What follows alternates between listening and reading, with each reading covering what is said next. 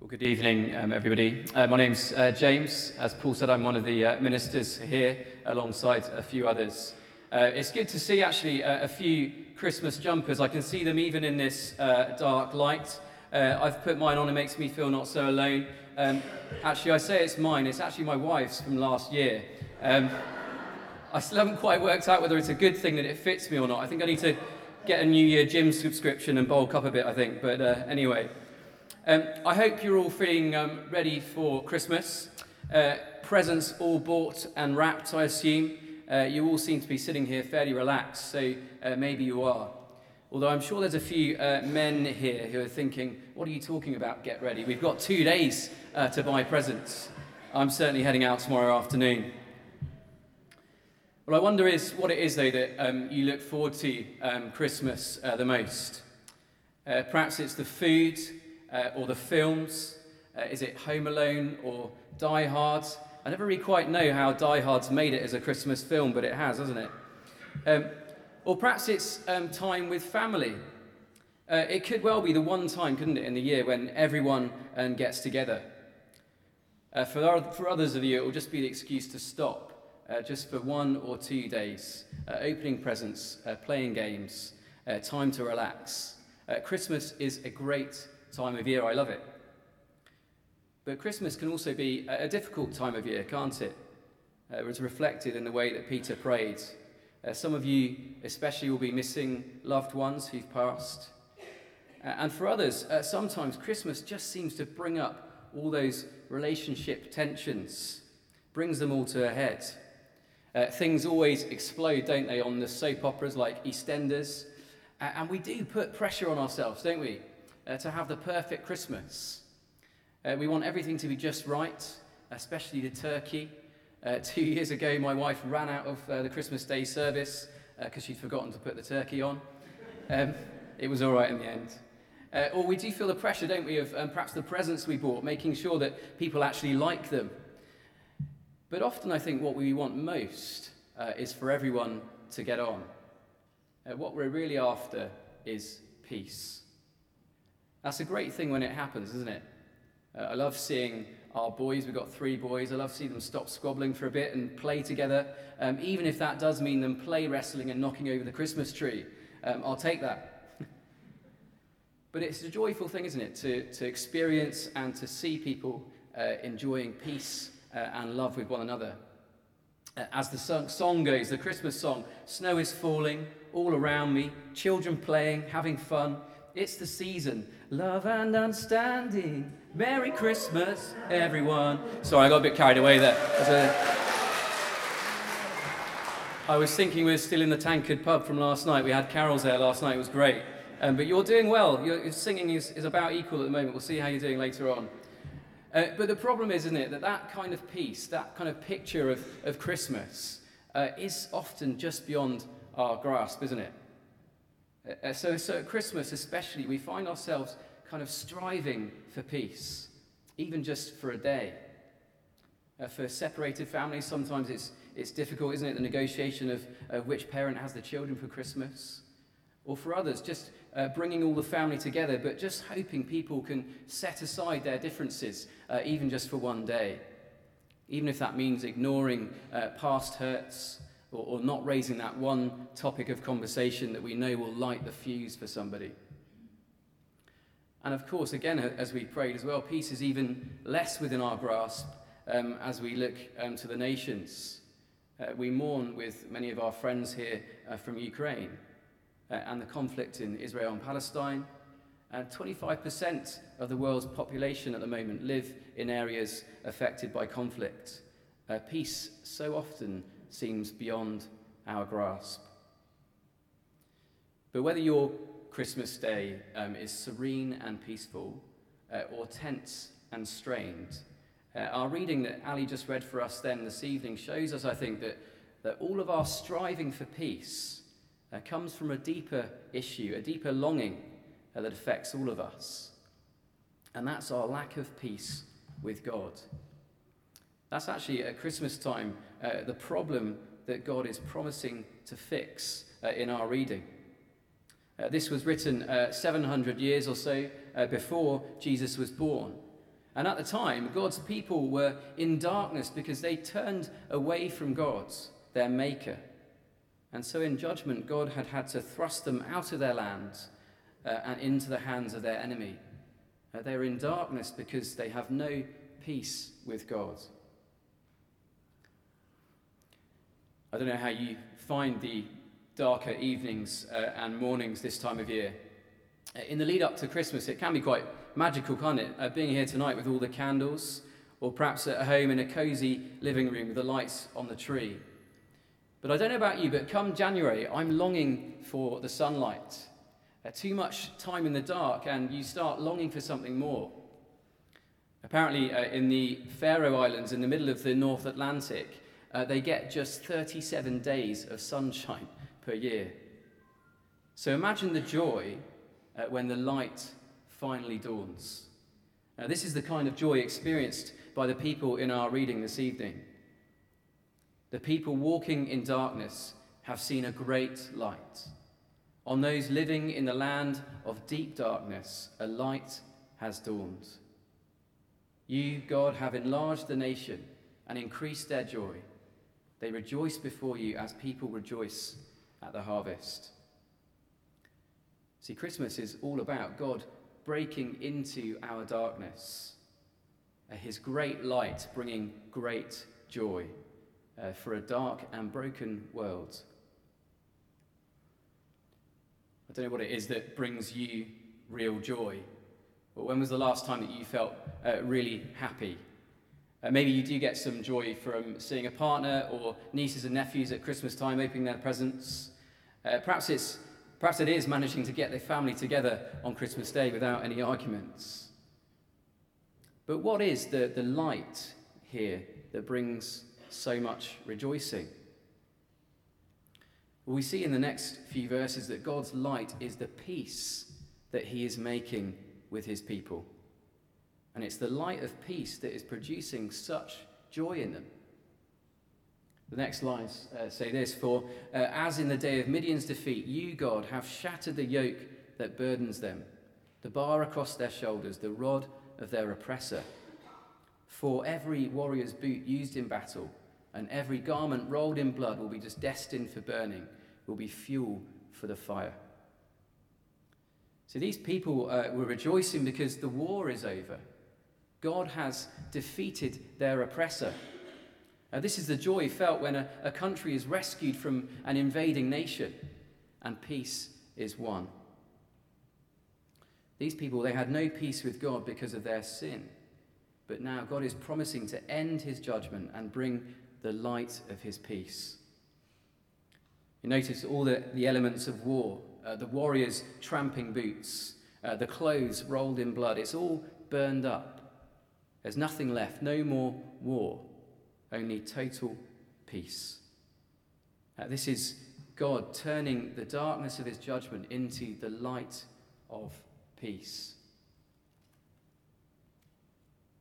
But how does God do this?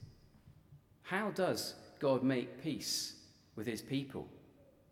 How does he even make worldwide peace one day? Does he send a mighty army? Does he send a UN peacekeeping force? Does he send the best negotiator offering a win-win peace deal for everyone? Well, no, none of those things. God achieves peace in the most surprising of ways by giving us his child, his son. For unto us a child is born, to us a son is given. God's light, God's peace is actually a person. The child in that manger at Christmas was and is God's answer to the world's greatest problem, our lack of peace with God.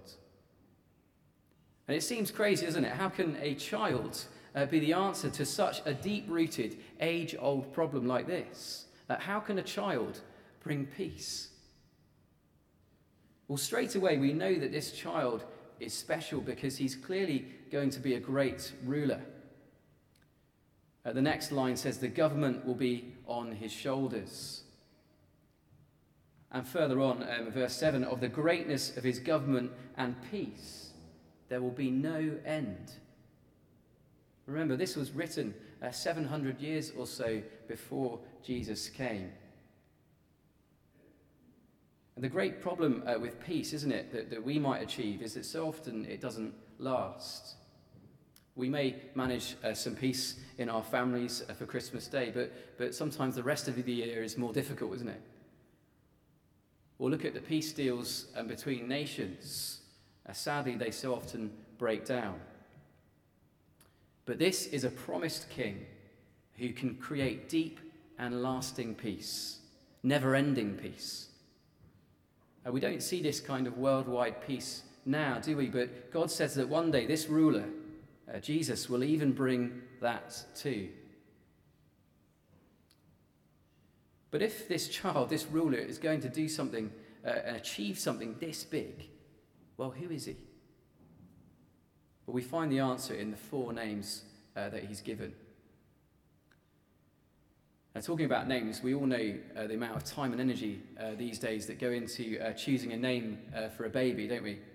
Parents or a parent try and come up with something original, only to then Google it and find that it's actually the top trending name of 2023.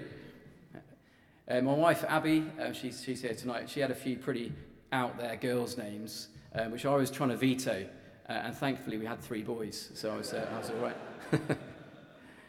But one thing you don't do, one thing you do not do, one name that you do not give to your new baby boy is God. That's pretty arrogant, isn't it, if you do that? And that's actually the name, the exact name given to this child, though. Mighty God. This is the strange yet stunning truth of Christmas, that this child born to Mary, whilst fully human, was also mighty God. Now, I suspect in a room of us this size that most of us are probably fairly fed up with politicians by now. We've had the COVID inquiry, we've had successive governments promising so much and yet delivering so little. I actually almost feel sorry for them because in reality they're pretty powerless to effect any real lasting change. But being mighty God means this ruler has the power to fulfill all his promises. Mighty God always delivers. Imagine placing yourself under a ruler like this. Well, how about the other names? A wonderful counselor. Well, that means he has all the knowledge and wisdom needed to make exactly the right decision at exactly the right time and always for our good. How different is that from our leaders? Imagine being under a ruler like this. The next name is Everlasting Father. And that means he's not aloof. He's not locking himself away in 10 Downing Street or some presidential palace somewhere. But he's a father who is here for us. I'm not sure what your relationship is or was like with your father. Sometimes that can be painful, can't it? But imagine the perfect father, always ready to listen, always understanding, always offering the wisest advice, always encouraging, always stable and loving, correcting us when we need it, and most importantly, always there. Well, here's an everlasting Father. He really will always be there for us. Imagine placing yourself under a ruler like that. Well, his final name is Prince of Peace. He is the one who is able to bring that peace that we all need, a peace that begins between us and God. Because this darkness, this lack of peace is something that we all face. The Bible says that instead of accepting and enjoying God's loving rule of our lives, that all of us have actually put ourselves in charge. We've lived our own way and gone after kind of personal freedom, but really we've ended up in slavery. And if we're honest, well, I know I'm often my own worst enemy in the decisions we make, the grudges we hold, the words we speak, the thoughts we think. And all of this, it creates a hostility between us and God. a lack of peace with him that we can't solve by ourselves. But at Christmas time, 700 years after this promise was first spoken, God sent his son Jesus, Wonderful Counselor, Mighty God, Everlasting Father, Prince of Peace, to offer us the best peace deal ever. It cost him everything he had, even his own life. This promised child, Jesus, was born at Christmas, but he grew up to be a man who willingly offered his own life on the cross to face God's rightful judgment at our sin. He endured utter darkness so that we can enjoy God's brilliant light. Jesus made peace for us so that we might become children of our everlasting Father. And that's the most joyful thing that you could ever become, isn't it?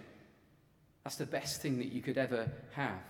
Why would any of us continue to be our own boss when we can place ourselves under the most loving, wise, mighty, and gentle rule of Jesus, where we enjoy forgiveness and everlasting peace with him? So as we strive for that peace this Christmas, even just for one day, God's offer to you this evening is to say, well, let's start with me and you. Will you accept my everlasting peace I'm offering you? Will you place yourself under my wonderful counselor, Jesus, the Prince of Peace? And as you do, my experience is that you'll find that slowly but surely you'll find peace within yourself and also peace with others that will flow out from there. And one day God has also promised that just as surely as Jesus was born at Christmas, and as surely as he died and rose again at Easter, Jesus will one day return to bring even that worldwide everlasting peace that we all long for. So I want to finish by wishing you the most peaceful, but then also the most joyful Christmas this year.